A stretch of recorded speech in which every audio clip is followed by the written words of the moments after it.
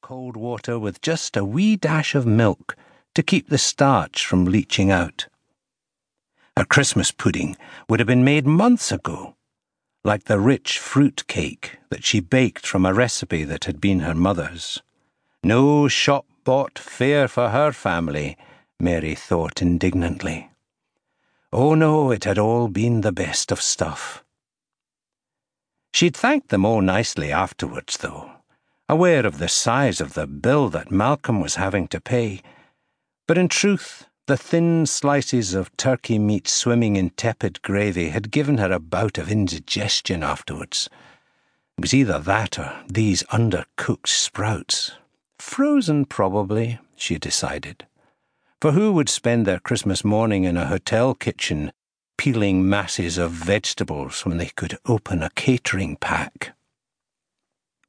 Danny had slipped away just as the meal was finishing, a wee pat on her shoulder and a half promise to come round to see her tomorrow. Well, Boxing Day was almost past, and not a soul had appeared at Mary's door. Not that she blamed the boy, of course.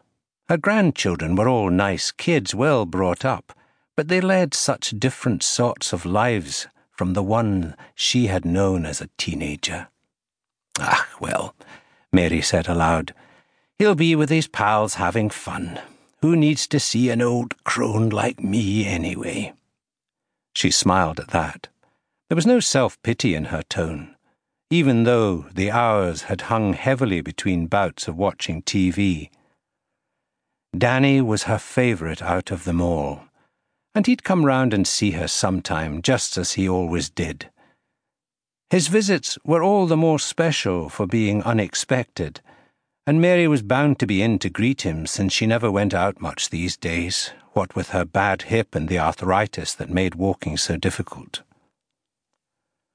When Mary heard the back door being knocked, a smile lit up her wizened features.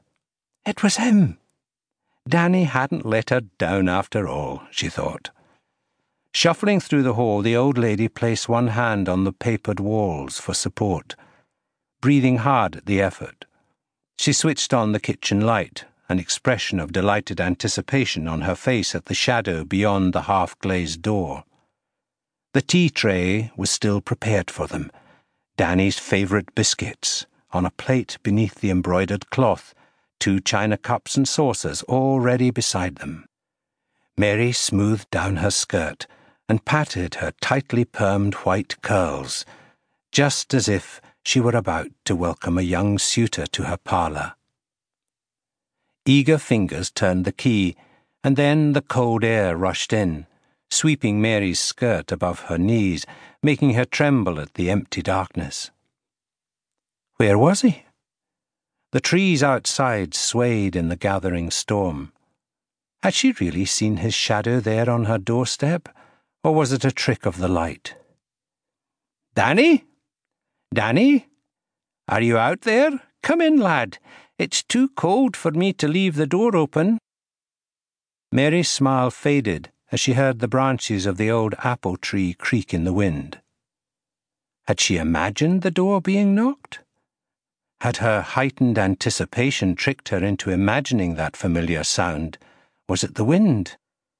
Disappointed, Mary was about to shut the door once again when she heard it. A pitiful cry just out there in the garden. Some small animal in distress? Was it a cat? She'd had cats for years, but after Tiggle had been put down, Malcolm had persuaded her not to have another one.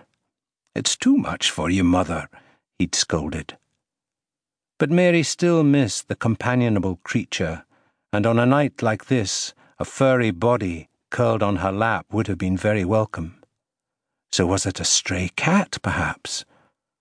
Peering into the darkness, Mary heard it again, a bit closer this time. Puss? She queried. Here, pussy, she said, her words drawn away by a gust of wind. Venturing forwards, Mary took one step down, her fingers gripping the rail that the nice man from social services had put in for her, and called again, Puss, puss. The figure seemed to come from nowhere, the hood concealing his face.